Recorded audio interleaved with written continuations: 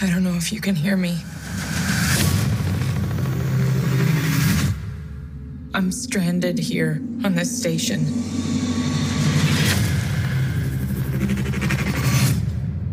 There's only a few of us left now.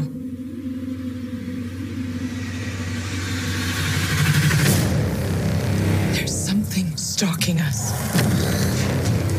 Something that doesn't belong here. It finds us wherever we hide. Adapts to every plan we have. And now it's hunting me.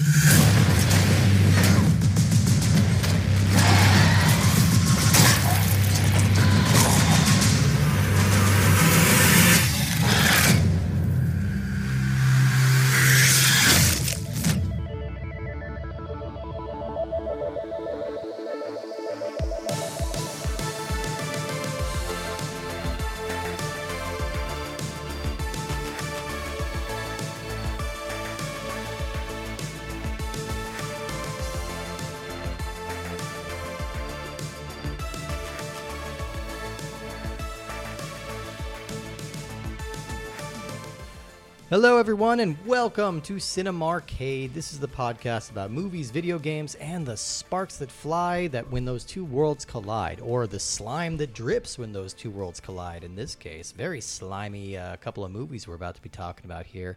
My name is Steve Guntley. I'm very, very excited because this month is going to be all about Alien, starting with the 1979 original, which we will be covering today. Exciting new miniseries. I am all about it. Who is here helping me flamethrower out the ducks? J-Ben, a.k.a. Ripley. Oh, you're already claiming that? I'm Come on, you already didn't even claiming ask me if I'm more Ripley? Why are we flamethrowering ducks? Why wouldn't we flamethrower ducks? It's just a standard part of the job. You get in a duck, you flamethrower it. Oh, Yeah. ducked. Oh, you thought like quack quack ducks. I was like, man, Steve fucking hates ducks. Well, you know, the aliens in this series share a lot of DNA with the average duck, including the... Yeah, I'm not going to talk about the weird duck corkscrew penis. I'm not going to talk about it. Don't start. Once you go down that path, it's the way of madness. Absolutely. You cannot start talking about corkscrew duck penises and hope to keep the podcast on track, which is why I'll never mention corkscrew duck penises. Y'all are welcome for me getting us started on this train, I guess. Hi, I'm Justin. Welcome, Justin. Welcome, everybody. I'm glad you all could make it to talk about, I said at the end of last week's episode, my favorite film franchise. I think I'm standing by that. I think even when the movie doesn't totally work, I love it because I love this universe. I think the Alien series is so groundbreaking in what it's trying to do. It manages to be scary and exciting and science fiction-y and futuristic, and every movie, as we're going to see, is a wildly different experience. And I think I really love that. I think we live in an age when a lot of movies feel very uniform and very smoothed out, and these movies are not that. I mean, it is a vast difference just between Alien and Aliens, and then Alien 3 is its own thing. Alien Resurrection is absolutely crazy. And that's not even including the Prometheus movies, which we won't be covering on this because there aren't any games for it. But so much diversity in this series and so unique. The Prometheus movies are prequels? They are. Okay. Yeah. Mm-hmm. Yeah, and kind of... Is there more than one? There's two. There's Prometheus and then Alien Covenant, which are kind of both in that same continuity. And I've got pretty mixed feelings. I've got mixed feelings about those movies as well. I want to love them. Really, really want to love them. But I have no problem loving this movie today. We're starting today, of course, with Alien, which was released May 25th, 1979, directed by Ridley Scott, written by Dan O'Bannon, and starring Sigourney Weaver, Tom Skerritt, John Hurt, Harry Dean Stanton, Yaphet Kotto, Veronica Cartwright, and Ian Holm. And yes, that is the entire cast, not including the stunt double that they got to play the alien, who is a 6'10" Swedish guy, I believe. Oh, Damn. Tall man. So the concept for Alien is actually tied very closely with the first film by one of my favorite filmmakers, Mr. John Carpenter, because John Carpenter in 1975 made an indie movie called Dark Star, which was written by and starring a young guy named Dan O'Bannon. Now, that movie, if you know anything about Dark Star, it's famous. It's a comedy. Like, it's meant to be silly, but the alien creature in that, because they had such a low budget, they decided to just lean into it and make that part of the joke. So the alien creature is very visibly a spray painted beach ball with feet. And it's very funny. Like, they get a lot of mileage out of that. But while they were working on this movie, Dan O'Bannon kind of had the idea of what would a realistic alien look like? You know, what could we do? How scary would it be if you had a realistic alien, and what sort of otherworldly effects would we be able to get from it? So he started working on his own script. It was originally called Memory. He worked on that. He got about 25 pages out of that before he got hired away by Alejandro Jodorowsky to work on his adaptation of Dune. If you haven't seen the documentary Jodorowsky's Dune, it goes into the whole crazy process that went into making that movie, which would have been very unique and very weird and probably unwieldy. He wanted it to be 12 hours long. Wow. It was going to be an odd one, but through working on that movie, which never came to the light of day, he became introduced to the artwork of a Dutch artist by the name of H.R. Giger, who makes these very trippy, very like sexually charged kind of surrealist monster paintings. A very unique artist, really incredible stuff. And so he thought, okay, this is the guy I want to design my alien creatures. Obviously, this guy has some kind of sense of the otherworldly, and I think he can create something that's really horrifying and terrible. So they started pitching the movie. He and his co-writer, Ronald Shusett, who's better known for writing Total Recall down the line, they started pitching the movie around. They were originally going to be in business with Roger Corman, and ultimately they got bought away by 20th Century Fox, who gave the movie much more of a budget and much more prestige. They hired a young British filmmaker named Ridley Scott, who was fresh off his debut feature, The Duelists, in 1977. I haven't seen The Duelist. I haven't seen it either.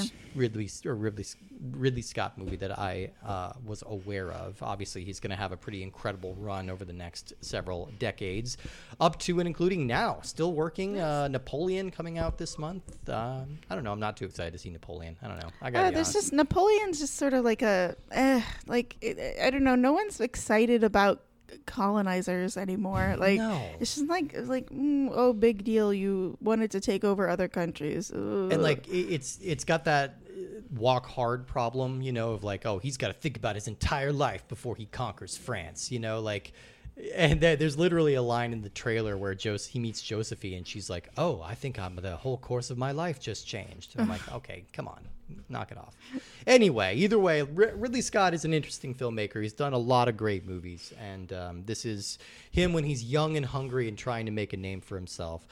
So the script was pretty revolutionary in this because all the parts were written completely neutrally. So they had no preference along gender lines or race lines, which really opened up the casting possibilities. And I think that's so cool, and I think it's weird that more scripts don't do that.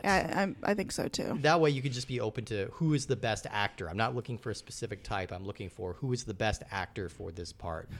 How else are we supposed to fail the Bechdel test? Yeah, we'll find ways. Don't worry. We will find ways. And so the vibe that they kind of settled on for this movie, which I think is so cool, is industrial, like working class Joes. Yeah, it's space truckers. I really enjoy the working class atmosphere that this show, because it's like so much of science fiction is about the intelligentsia being like all intelligent and whatever. You don't see the working stiffs, and I really admire that about this film. Or it's about like the military aspects of it. Like one of my favorite movies, Starship Troopers, kind of parodies that. Yeah. Or satires that. Yeah. It's not a full parody, but it's definitely riffing on that idea. Like, they got the idea actually from Star Wars, because most science fiction is very, very, like you said, J-Ban, like it's all about the elite, and it's all very, very slick and clean and futuristic. And Star Wars introduced some worlds that are kind of like back worlds that are kind of like dirty and dingy. And I think they liked the idea of that. And they're just like, okay, so what would it look like if you are just a blue collar person working in deep space? I mean, even the Millennium Falcon, like it's been modified to be a little more luxurious, but it was just a freighter. It was a junker. They threw some better thrusters on, and we're like, all right, let's fucking go. People can't stop talking about how much of a piece of shit the Millennium Falcon is in every one of those movies. I'm like, I don't know, it looks pretty cool to me. But I think having this vibe let them cast in a lot more interesting directions. Most of the people in this movie are over 40, which is not really usual for a genre movie like this. Sigourney Weaver was the youngest cast member at 28. But you get people like Harry Dean Stanton, who's just like a ragged little beef jerky of a man who I just love so much. I mean, he's got an incredible face. Yaphet Kotto is an incredible beef jerky face. of a man, doesn't he? He just looks like a stretched out, like dried piece of jerky, and he's just always so good. I'm sure he loves that description. I'm sure he would. I actually think he would appreciate it. But yeah, Sigourney Weaver, this was basically her first significant film role. She had a cameo in Annie Hall a couple years before this, but she was already like a really respected theater actress. Like she came out of the same acting class as Meryl Streep, and like they were both kind of the toast of Broadway around this time. So she was kind of a big get.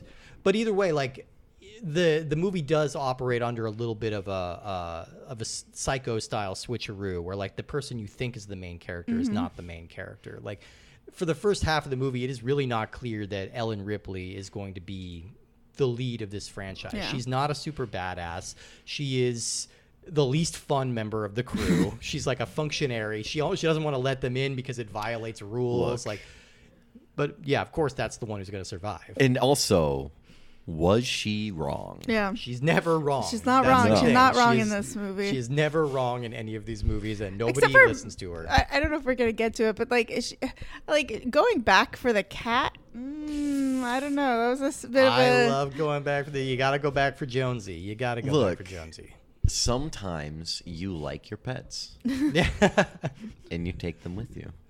I would go back for my dogs. Like, I would go back. They would 1,000% get me killed. Gunjar would bark. Rivet would try and like lick the alien's leg, and it would kill me immediately. But I would like to think in my headcanon the alien would adopt them and raise them. The alien kept letting Jonesy live. So. Yeah, it had no interest in killing Jonesy, which is kind of one of the interesting little like canonical nuggets this movie drops without ever really exploring it, and I love that about this movie. It never really goes into that.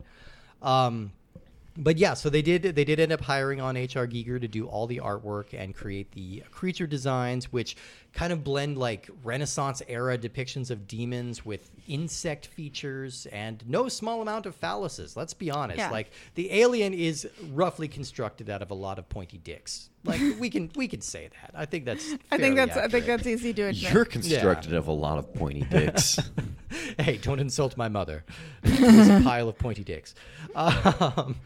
But yeah, this creature design is so brilliant because we, obviously now, 40 years later, we know what the alien or the xenomorph looks like. But in 1979, all we knew was that it was a little worm that popped out of a guy's chest. We don't know that it's going to be getting bigger and like changing its form as the movie goes on. I love the way the little guy scampers off the table. Yes. Oh, a little friendly guy.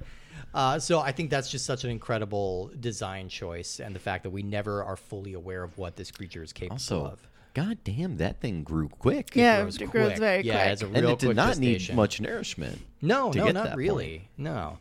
So this movie only cost $11 million, which was pretty big back in 79, but like barely more than Star Wars. And it had some pretty groundbreaking special effects, which did win the Oscar for.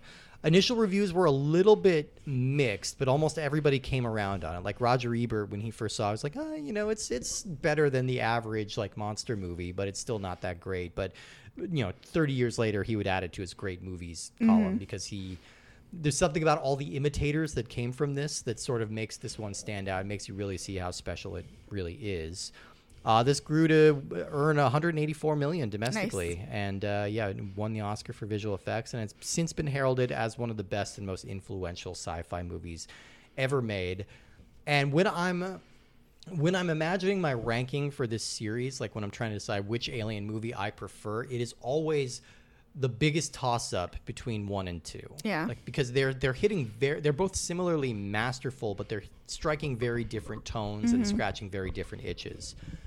So I think if you are looking for something that's just suspenseful and just kind of pure horror, I think Alien is a pretty perfect movie. Yeah.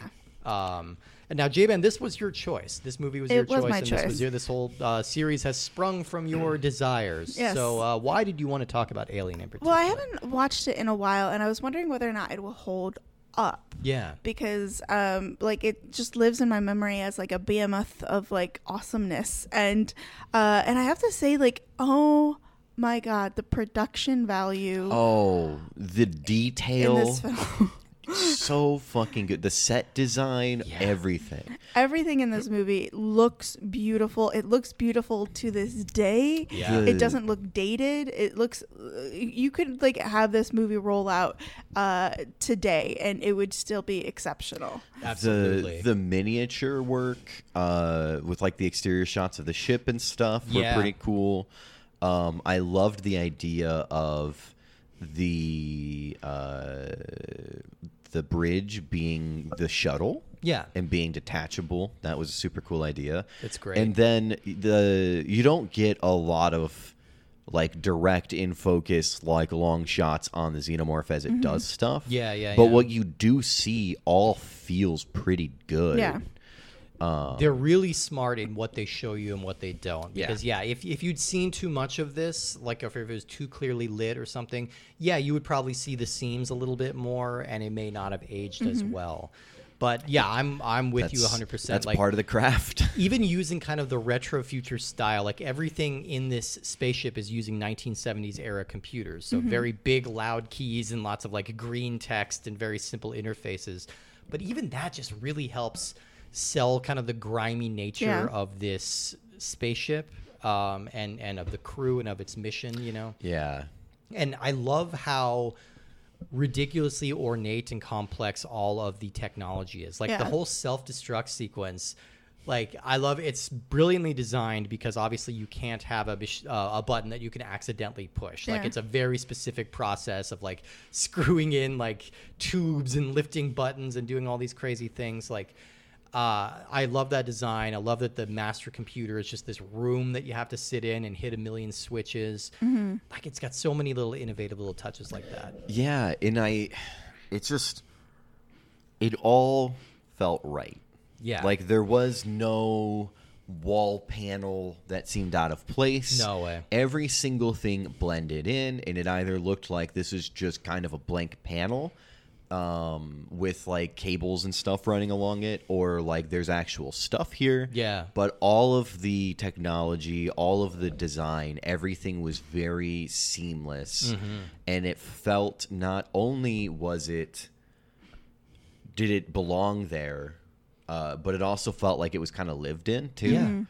I loved how comfortable they were at certain points. Like at one point, Ripley is, I think, looking at the map, and she's like kicked back and has her foot up on the console, like she's done this hundreds of times before. Absolutely.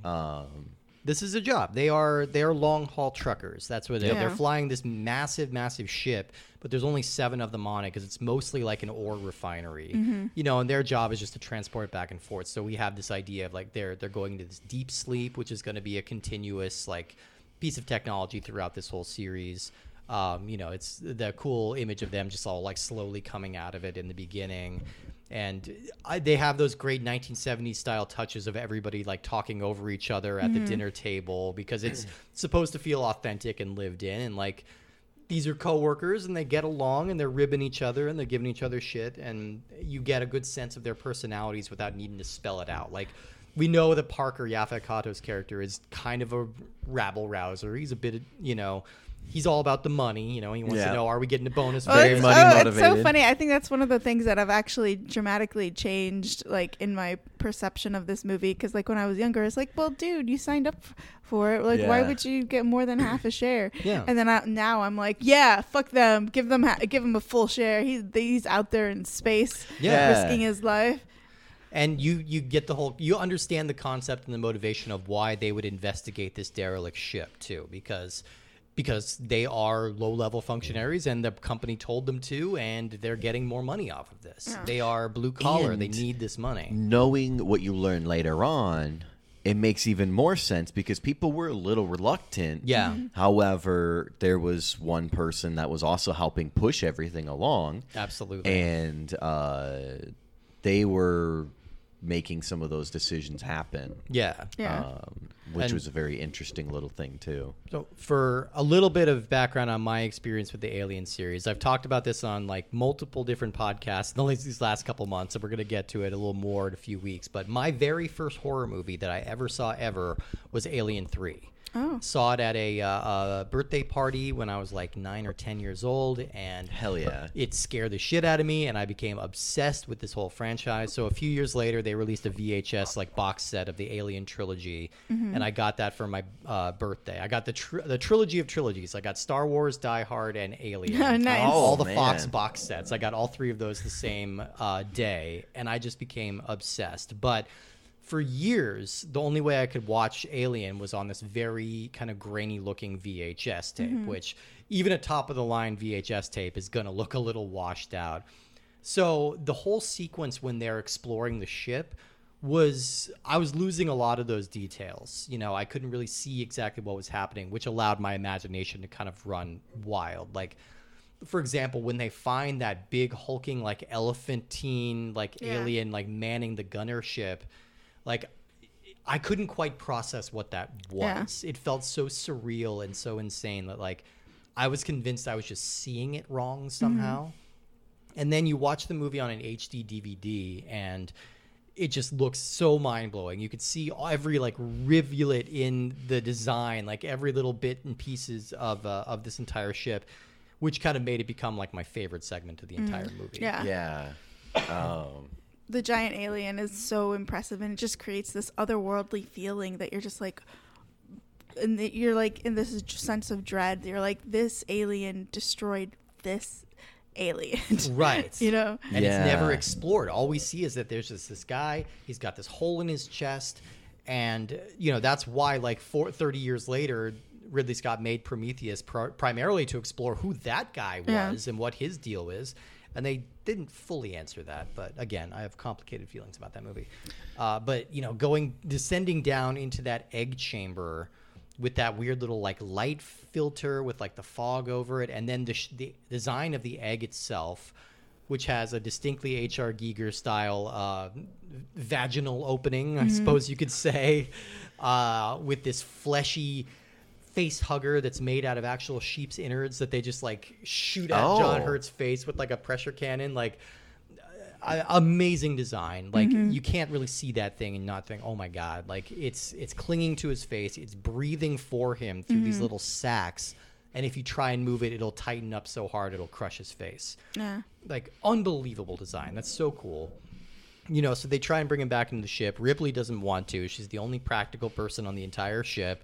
But they flout conventions and they get him inside. Ash, like later on you find out why he's flouting conventions, because he's shady as fuck. What an incredible reveal. We'll get to that first, but I want to talk about the dinner table scene. Maybe the most legendary scene of this entire movie. This scene was shot with the actors knew that scene was coming. They read the script and they knew it was coming, but they didn't know it was going to be that day. And they didn't know what the creature design was going to look like. So, like, John Hurt and the special effects team and Ridley Scott, they kind of organized it almost as a prank, but they wanted the reactions to be authentic from the rest of the cast. They wanted them to actually be scared by what was going to happen. And I think it was really effective, you know. And there's been a lot written about why this movie is so scary and so resonant. And they talk about this scene a lot as... For like you could do a feminist reading of it as like this is a man who has been forced to bear a child against his will. And there's the violence and the death that comes with it, and there's something about it playing on male anxieties about reflecting the way that they treat women and the way the society treats women. There's an interesting reading on that, but it's just an effective ass scary scene. He just starts coughing and coughing, and then the blood starts spouting, and this little monster comes out, and it's a little bit cute, but then it scampers away, and we just, if you're seeing this for the first time in theaters, you just think that little worm is all you're going to have to deal with. We have no indication at this point that You're like, grow and change. Oh, he's puntable. Yeah, exactly. You can find him. You can step on. They don't know about the acid. Oh no, they do know about the acid blood because the face hugger has that going on. But yeah, so they start hunting this creature. And and then we get the little bit of kind of the runaround here, where any sci-fi movie, the assumption is that the virile bearded captain is going to be the lead of the movie. You know, the captain in every sci-fi movie is always the lead. And the fact that he's like the second to die, second or third to die, like by exploring all these ducks and like using the flamethrower, you know, and that's when we first get a sense of, oh shit, this thing has grown. It's a very different monster than we got. That's a great little twist. And then even after Dallas dies, it's not clear that Ripley's going to become the lead of this thing yet. Like, she's still just kind of like the second in command, and she's as scared as everyone else. Of course, we get to the Ash reveal, which melted my brain when I first saw this. Like, he starts acting really twitchy and really weird. He starts trying to attack Ripley in this way, like a really weird phallic, like during that scene there's also pictures of like a half topless women, and are just like, that's just such a weird image of this robot roll up a magazine and shove it down her throat. Like, that is such a weird behavior, and like it's clear through Holmes' like physicality that like something is going wrong with him. But it's not until Parker hits him with a pipe and his head falls off and starts spewing milk everywhere that you realize that, oh shit, okay, this guy is not a human being. It was really funny. Earlier I was watching it with Christian, and Ash was drinking milk, and he's like, an adult drinking milk, that means he's evil. Yeah. That's a pretty good indicator. But I mean, that's such a great reveal because we don't know at this point that there are cyborgs in this universe. They don't talk about it because why would they? Like, this is just a part of their daily life, and they don't know that he's a cyborg. But that's such an amazing reveal for us to see that, like, not only is he this vicious killer robot who's like a double agent working for the company, but this design of this robot, that he's full of like these like globes and he's like pumping this white fluid that's so much more disturbing than if he were full of blood. And it's Ian Holmes' performance here is really incredible. He and the special effects of them like putting his head on the table and like still so good. But you know, the cast is gradually getting picked off. We lose. Well, I think it's really interesting, like the commentary on capitalism in this film. It's just like, this company is so malevolent. They like, all they care about is getting this monster for their research, and they just don't care about anybody's life or limbs or anything. And it's just like, it's such a, like, these people are so expendable, and it's just so disheartening to know that this company is so evil. Absolutely. And like the thing, the moment that it triggers is when, before the Ash reveal, Ripley becomes first in command because now Dallas is dead. So she goes and she goes to the mainframe mother and is like, yo, what the fuck is happening? And then finds a thing that is hidden because it's supposed to be only for the science officer, which is Ash. And so she does an executive override, and it's basically like, security officers' orders are to bring back this under all costs.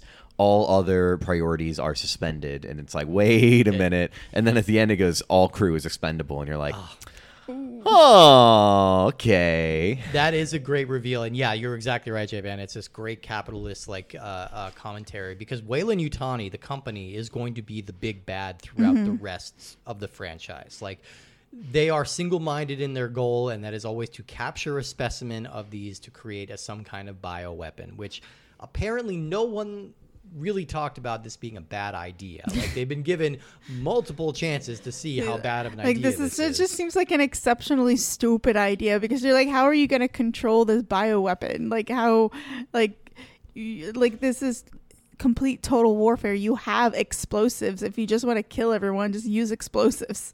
And you have to think that at some point, the cost of both in life and in money of trying to obtain this specimen is far outstripping any value you can get from selling it. Well, because there's more than just selling it, right? There's doing research on it. There's learning that acid, learning more about all of that stuff. Yeah. And because it's like, this is a naturally generated acid. So there are two kind of threads that they always dangle at us in all of these alien movies, and they've never really pulled the trigger on it. One is seeing the alien homeworld, which we've never seen. We don't quite know where they come from. And two is the aliens getting to Earth. Mm-hmm. Those are two things that still have never happened in the series, unless you count Alien vs. Predator, which is non-canonical. But, they... Welcome to Earth. Non-canonical. Non-canonical, yes. I don't know. I really love the Alien versus Predator universe. It's pretty fun. No, look, it's definitely fun. The first one especially. I think the second one is wretched. It's literally unwatchable because it's so dark, like you can't see anything that's happening. Mm-hmm. But the first one is pretty fun. Just like turn the gamma up. No, literally it won't help. I challenge you to try and watch Alien versus Predator Requiem and see if you could tell what's happening, because I genuinely could not. But those are fun movies. But yeah, so canonically, those are two things that have just never happened in this series. And they're two things that I think it's a good idea to keep dangling that, and not really committing on both, because there's only so far you can go. I don't know, what an alien homeworld would look like, because, they just, maybe they don't kill smaller species, but wouldn't they, they're so murderous. Yeah. They're like wasps, you know what I mean? They're just how... A lot of pointy dicks. Just a whole bundle of pointy dicks. But yeah, they are literally parasites, and Prometheus kind of answers where they come from. We see that the engineers have created them. So that might be the only answer we're ever going to get as far as an alien homeworld. But that is the important thing, is that anytime you find these eggs, it's not where they're from. They've been placed here by someone, or they've been created for some purpose. And this movie is so uninterested in any of that, but it does whet your appetite to explore some of these ideas. I think I just figured out this movie. Okay. They're space truckers. Mm-hmm. And the aliens are space hitchhikers. Ooh, yeah, kind of. Yeah, and so they're spreading themselves around via hitchhiking. That is kind of, that's kind of it. They will glom onto something, and they do seem to be only designed for this one purpose, which is just killing everything. It's not even eating and getting sustenance. Yeah, it's just nah, fuck that guy. So you can make an argument that they're meant to sort of a chemical purge or something. Mm-hmm. Prometheus raises a lot of these ideas that are very interesting and not fully successful. But again, we won't get to Prometheus, but we'll check it out. I would say watch Prometheus. I think it's worth watching, right? I think it's worth watching, even if it doesn't totally work for me. Really dull. Okay. Yeah. I watched it because I love the alien backstory, and I just feel like they give you 10% of what they promise. Yeah. Yeah, even combined with Covenant, which kind of does its own thing and doesn't really follow up on a lot of the threads left by Prometheus. It's a frustrating experience that has moments. Charlize Theron, though. You get Charlize Theron unable to run sideways. Apparently. Yeah, that's the big complaint about that movie. It's she could have gotten out of the way of that big donut. Anyway, back to Alien. The crew gets pretty much all picked off except for Ripley. Ripley's the last one standing, and the cat. So Ripley decides that she's going to get into the escape pod. She's going to set off the detonator, blow up the entire facility to make sure that it's dead, which leads to a really intense, mostly wordless, kind of 30-minute chunk of the movie. Speaking of they use silence so effectively. The soundscape of this is so interesting, and some of it is just so beautiful, even though you're really, why is it raining on a ship? Right. They didn't tighten any of those pipes. They didn't tighten. Yeah, this guy has a moment of tears in the rain, a sort of moment, and you're not catch that? When the alien comes down behind him, it's dripping out of its mouth clear liquid. I think he wasn't under rain; he was under the alien. No, that was a rainy room. It was. Okay. I think it was like a leaky pipe, and I think the alien was underneath the same pipe. Like, because I had that thought the first time I watched it. Like, they were sharing a moment. Spit? Yeah, they're drinking from the same fountain. But either way, this is a very wet, slimy monster. So it constantly seems to be generating its own goo. But Brett was drinking from like broken pipes. But yeah, it helps with the industrial nature of this thing. That of course it's not like a fully put together. I'm not saying I hate it. I'm just saying that. To be like, you're like a little somebody let cool override reasonable, and I'm not mad at it. Yeah. And I'm mad at it. No, I'm there for it. Yeah, and the sound, like you mentioned, the soundscape of like this final section where Ripley's getting ready to destroy the ship. It's just this overwhelming like blaring of sirens and flashing of lights. You don't hear any music, but it's just like her breathing and panting and struggling, and the noises of this industrial facility going up. A lot of hissing. Lots of hissing. Lots of smoke. And it is a nice choice for Ripley to go back for the cat. Like, there is the book about screenwriting that's called Save the Cat, which is total crap. Like, don't put any stock in Save the Cat. But it is the kind of idea that you need to make your character do something likable like that. Like, and that's how you can get away with a lot, you know. And Ripley is not necessarily a likable character up to this point. They make her very stern and kind of know-it-all-y a little bit. But giving her this humanizing moment of saving this cat does help kind of let you know who she is, and it does inform the character going forward. And she puts her hair up. Yes. Let's get down to business. Yeah, exactly. Like, that's the beginning of that trope. The big trope about women in action movies is, in the end, they need to go into an action ponytail and they need to wear a white tank top. And those are the two things that you have to do to be an action heroine. I won't complain about either. Sure, absolutely, go nuts. You know, so this Ridley Scott insisted on adding this final kind of secret last act to the movie. Originally, the movie ended with Ripley and the cat escaping, the ship blowing up, and that was it. So Ridley Scott had the idea of adding this extra showdown where the alien is in the escape pod. Ripley is down to like the world's tiniest underwear and a tank top. So it's like the world's tiniest underwear. May as well not even be there. Like, it was just like shows half her ass crack. Yeah. Like, and again, it's meant to emphasize how vulnerable she is at this moment. Like, she doesn't even have clothes, like proper clothes to protect her with this creature that is lurking in here. The creature is clearly like wounded or dazed or something because he's acting very slow. But it also reveals one of the cool secrets of this character design, or this creature design, which is that it blends into the pipes. Like, that happens in a couple of times in these movies. You mistake the alien for pipes. And so we don't see that he's back there. So she needs to get into a suit and force this thing out of the airlock. And the first time I saw it, I was convinced that like she was firing the airlock and like, oh, there's like 4 aliens coming out. There must have been so many more aliens. I'm like, oh no, they're just re-showing the image of the same alien getting blown out. But it does help solidify Ripley's hero turn. It kind of lays the groundwork for what this character is going to become in the subsequent films. Shows that she is a fighter and she's not just like getting lucky or escaping by chance. And you get this beautiful little moment of her doing the sign-off, and we get Jerry Goldsmith's score playing over it. This score is so good, by the way. Yeah, the score is really good. So quiet and ominous, and like the boop, boop, boop, boop. Yeah, love it. And then you get the fade out of just a lady and her cat.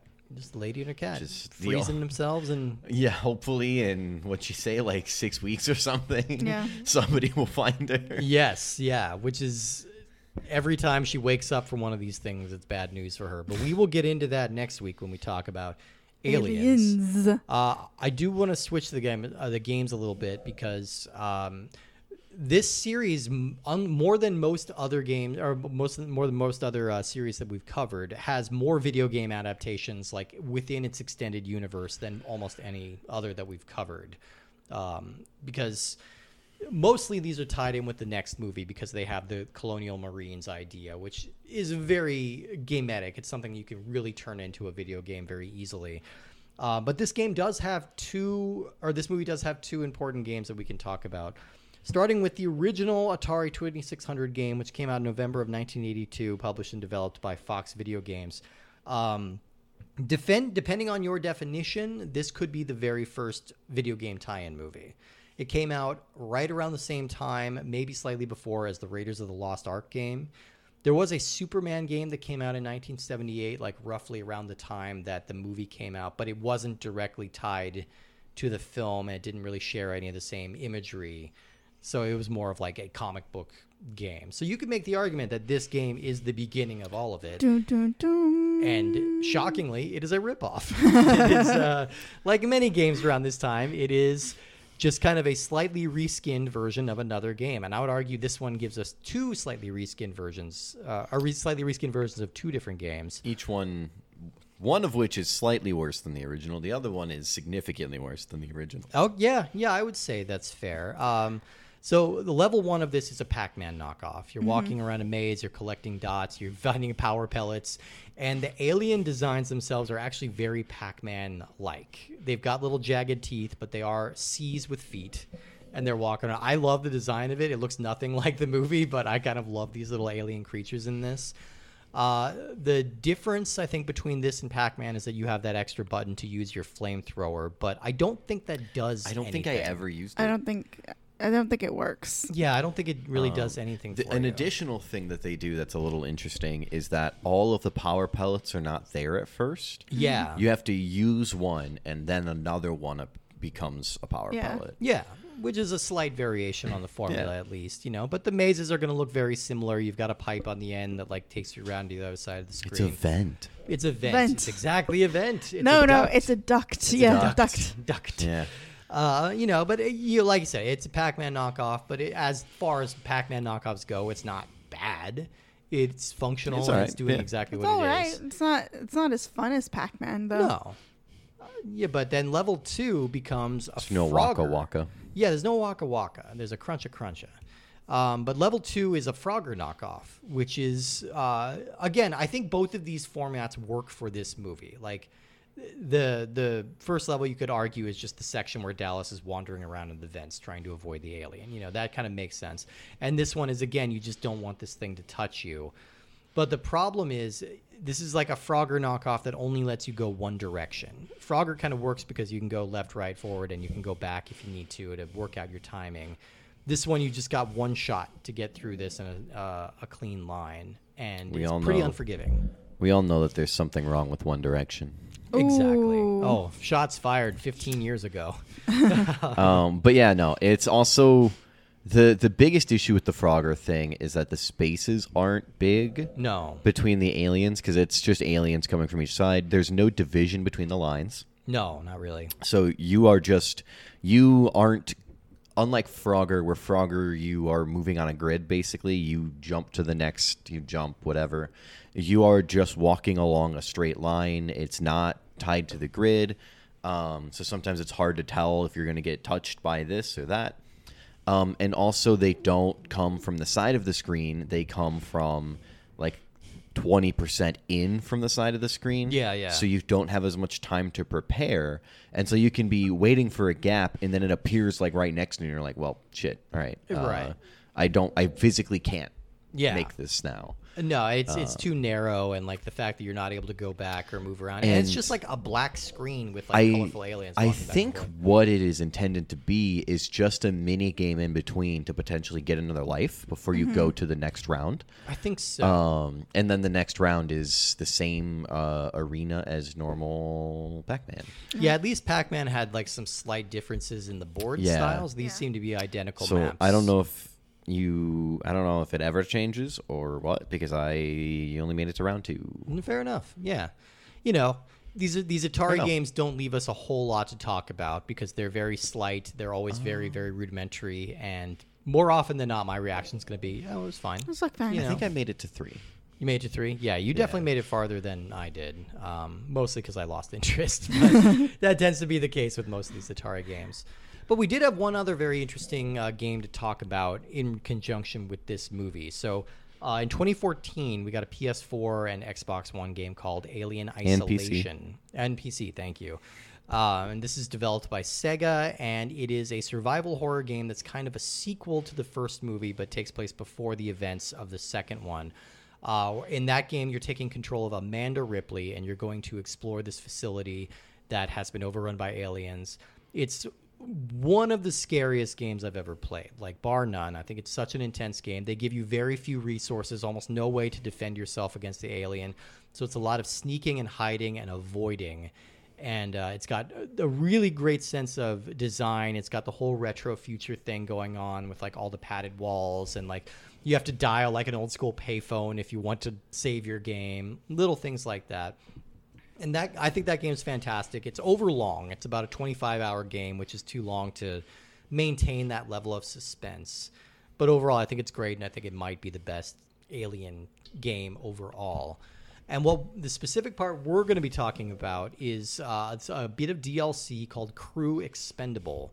And this takes place during the actual events of the first Alien movie. They got Sigourney Weaver, Yaphet Kotto, and Veronica Cartwright, and Tom Skerritt all came back to reprise their voices. And in this segment, you get to choose between Ripley, Parker, and Dallas as you go around trying to patch things up. So I think in the continuity of the movie, this is after the chestburster has come out of Kane.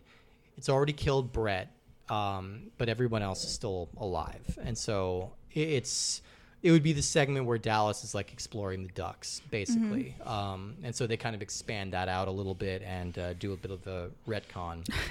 This game is so difficult. It is really difficult. We were having some troubles with it. Like Justin pointed out, like this is a DLC for the other game, so it does expect that you remember how to play the main game, which I probably finished like 6 or 7 years ago and haven't really touched since. So it was not very fresh to me. This is a game that requires a lot of patience, a lot of stealth, and a lot of smart use of your tools. So you have a little tracker that you can use to kind of determine roughly where the alien is. If you're in its vicinity, you have to walk very, very slowly or find a good place to hide. And even hiding is not a guarantee that you're not going to get found. I learned that the hard way. Getting into a locker and failing to hold your breath or duck when it walks by the grate will get you killed. So yeah, the basic goal here is that we were supposed to be sent down into the pipes to try and seal off some of these gates, try and isolate the creature, and then we're trying to just kind of blast it out into the airlock. And I think J-Ban was the most successful. I was the most this successful. It definitely went about as well for us as it did for them. Yeah, I would say. We have roughly the same survival rate. One strong woman is the only survivor of this game and experience. Yeah, if you really counted down the amount of times we died, I think we killed the entire crew. Yeah, at least we might have. I mean, there's only 7 people in the crew. We probably killed them several times over. Yeah. Because, the game really just drops you right into it, and you'll sometimes just be walking along, and if you're not paying attention to the music starting to swell, you'll just look down, and you've got a tail sticking out of your chest. So that happened several times. They give you a flamethrower early on, but this is so ineffective. It's more functional as a flashlight than anything else. Because this thing is not really going to be startled by that. We also didn't find a flashlight. There was a button in the controls to turn on the flashlight, and it did not work. So we were like, "Do we have to find a flashlight?" I think it might have just been our flamethrower. If you torch them, they flee. Yeah. Sometimes they might still knock you down, but they don't kill you, and then they flee. Oh, okay. See, I was using the flamethrower, and it would still just get me. Yeah, it would still just kill me. You had to get a solid hit, because I did it twice. And then the third time, I was in the corner of a room, crouching, going, "You don't see me, please don't see me, please don't see me." And then when it finally, when it finally saw me, it was on me so goddamn quick that I didn't have time, because the way you have to activate items is you normally you have a wrench, and that's all that's in your hands. Yeah. You have to hold down the corresponding button to pull out the tool. Whether it's the motion tracker or the flamethrower, which are the only 2 things that we had during the time that we were playing. You have to pull open that. So, you have to hold, I think it was, left trigger or L2 to pull out the flamethrower. And then R2 to fire the flamethrower. And so that took a second. Yeah. And so there were multiple occasions where, oh, shit, we pulled out the wrong tool and got killed. Or, oh, no, we didn't pull out the flamethrower fast enough. Right. Yeah, and so we were kind of stumbling through it a lot of way, and the game is successfully trying to make you feel helpless against this creature. The game did also have a few things through the points that we played that are like advanced tactics stuff of like, here's some flares to use a distraction, here's a radio you can turn on to use a distraction, but we didn't know what we were doing well enough to make use of it yet. Yeah. I think Steve tried to make use of it, but I don't know how well that worked. The radio? I definitely turned it on and then was like, oh no, and then turned it back off and then was quickly found. And you always get such a great like death scene anytime it finds you, depending on which angle it's coming at you. Sometimes you'll just be looking down the barrel as it spits out its inner mouth at you, and sometimes it'll stab you from behind. And then J-Ban got killed in the vents or ducts, and it was a different there's a few different ways that we died. Yeah. It didn't necessarily get boring, it just got annoying, frustrating because we're like, God damn it, because we were dying a lot. And I've found that with myself, like I used to be really into stealth games like your Metal Gear Solid or your Splinter Cell, things like that, and I think I've completely lost patience for that style of gameplay. I have a hard time moving slowly in games and like hiding in shadows and waiting for something to get by. When I played this game, I was still in that mode and I was able to get on board with it. But that, I think I've encountered something similar, and it might be my ADHD tightening up or something. But because I used to play like Splinter Cell, Hitman, all of that, and then I would like take forever to do everything perfectly. Yeah. And then as an adult, I'm just like, nah, I'm just gonna shoot him. Is there a chainsaw option? I want to run through and chainsaw everybody. Just let me go through. Yeah, but I think this game really does capture the tone of the movie. I think if we're talking about this as a tie-in, you guys be good. I hear you barking. Yeah, back off. Gunther heard a neighbor close the door. Little alien monsters. Yeah, every time. But yeah, I think it really captures the vibe. Cute. Oh yeah, that one's cute. Yeah, Rivet, you're cute. Gunther's cute too. Gunther, you're not. He's a bit of a chunky boy. He's a chunkster. But yeah, I think it really captures the vibe of the movie. I think it really gets the look of it exactly right, and the tension of it. It definitely gets the tension. You should never feel like you are of an equal strength of this alien monster, and it needs to be enough that there's just one of them on here to like really strike fear in your heart. And to throw some details on, the game looks pretty good. Yeah. It's almost 10 years old. It still looks great. It's almost 10 years old. Were we playing on a PS5? Yeah, well, I was using the PS4 disc in the PS5. Okay. Yeah, so it was a PS4 game. And so if you play on PC, it might even be better than that. Probably push the limitations of the console quite a bit. Yeah. So it looked good. The controls felt good. My pet peeve was just that you had to hold a button to pull out the thing.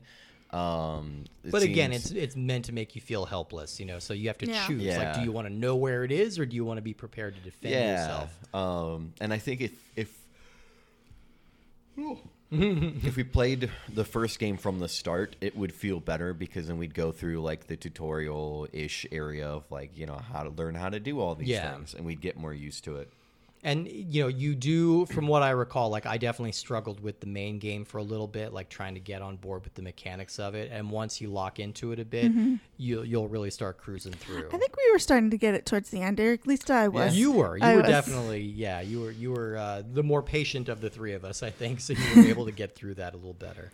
Look, there's multiple occasions where I heard footsteps, and I made a guess as to whether or not those footsteps had passed, and they hadn't. Guess so. Yeah, hey, it happens. Or I'm like, okay, I think they went past, and I go to walk towards the door, and the door opens, and I'm like, I don't see it. Guess but not. It's got to be there. Yeah.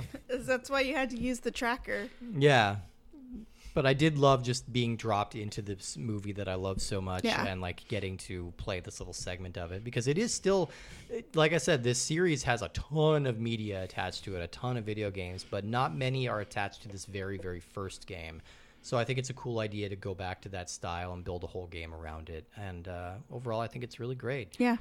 I think that's about all I've got about the original Alien. I probably could go on all day, but I need to rein myself in, because we still have 3 more Alien movies that we're going to be talking about over the next couple of weeks. So let's move on to our rankings of is this a good movie, good game, or to a bad movie, bad game, or somewhere in between. Justin, why don't you kick us off today? Because this is your first time viewing of this movie, so I'm excited to hear your take. Yeah, I had seen Prometheus. And I was also obviously the pop culture of the chest burster and stuff. Like, it's hard to have played sci-fi games and been so into sci-fi for so long without knowing some of those tropes already. Oh yeah, so this movie has fingerprints like on every piece of sci-fi media that's come. I've seen an Alien versus Predator at some point. I think it was a good movie. I'm excited to see what comes next. Yeah. Now that we've established the Alien and we know more about what it can do. We probably don't know everything it can do, but we're probably going to get there. Yeah. And then I think the game was fun. The Atari game was okay. I mean, obviously things have changed quite a while, but if you want to play a Pac-Man clone, it's not bad. It's quaint. It's got cute little number munchers. And then, Alien Isolation. Obviously, we weren't good at it. We didn't do super well, but we were definitely feeling it. Yeah. And I think if this was a game that you were playing like solo with the lights out, kind of at night, it would be a great experience. Scared the piss out of me. The visuals look great. The alien looks good. It's absolutely daunting to turn down a hallway and see this big hulking fucking behemoth at the end of it and be like, well, so fast. He is so fast. If he sees you, you're pretty much dead. Yeah. All right. Good time. J-Ben, where are you at? Great movie. And we didn't talk much about the fact that it's like a slasher in space, and I love slashers. Yeah. And it's just so smart and well done. And like the people are people, but they're likable, and they don't make stupid mistakes. They make differing choices, but they're like I said last week with Blair Witch, what annoys me is when people make really poor decisions. It feels like in this, people were making generally smart decisions or complicated decisions, at least. And then for the reasons that, like, breaking quarantine, we find out that there's a whole reason behind that because of Ash as an android. Yeah. And so I just like, it's such a smart, such a fun movie. So freaky and like dark and devious. Such a great movie. Video game wise, I think the Atari is, I don't want to say bad because it's functional. Sure. But it's okay. It's okay. It's okay. It's better than the Blues Brothers and game. It's better than the Blues Brothers game. Like it again, it is functional, which is sometimes all you could ask for. Yeah. And then the Alien Isolation game, I thought was really like very beautiful to look at, very fun. Like it definitely had this learning curve of getting killed quite quickly. But I liked it. I could play it for hours, I think. Yeah. I would encourage you to check out the main game. I think you would really like it if you liked the little taste that you got there. I would check that out. And I'm pretty open about where I stand with this. This movie's a 10 out of 10 masterpiece. It's one of my favorites of all time. I think it's just gets better and more rewarding with every rewatch. Like even with the countless imitators, it has never been fully topped in terms of like what this movie's trying to accomplish. And I feel the same about both games. I enjoyed the Atari one enough just because all I needed to do is like have a cute little alien design, which it has. Like I enjoy the little C number cruncher looking monster. And Alien Isolation, I think, is a fantastic game. It takes a little bit to lock into its very particular style, but once you do, you'll have a really great time. And it's one of the scarier games that I've ever played all the way through. So definitely check that out. Well, thank you everyone for listening. We are going to continue this Alien train for the rest of the month of November. I am so excited about it. Next week, we are talking about the sequel, 1986's Aliens, directed by James Cameron.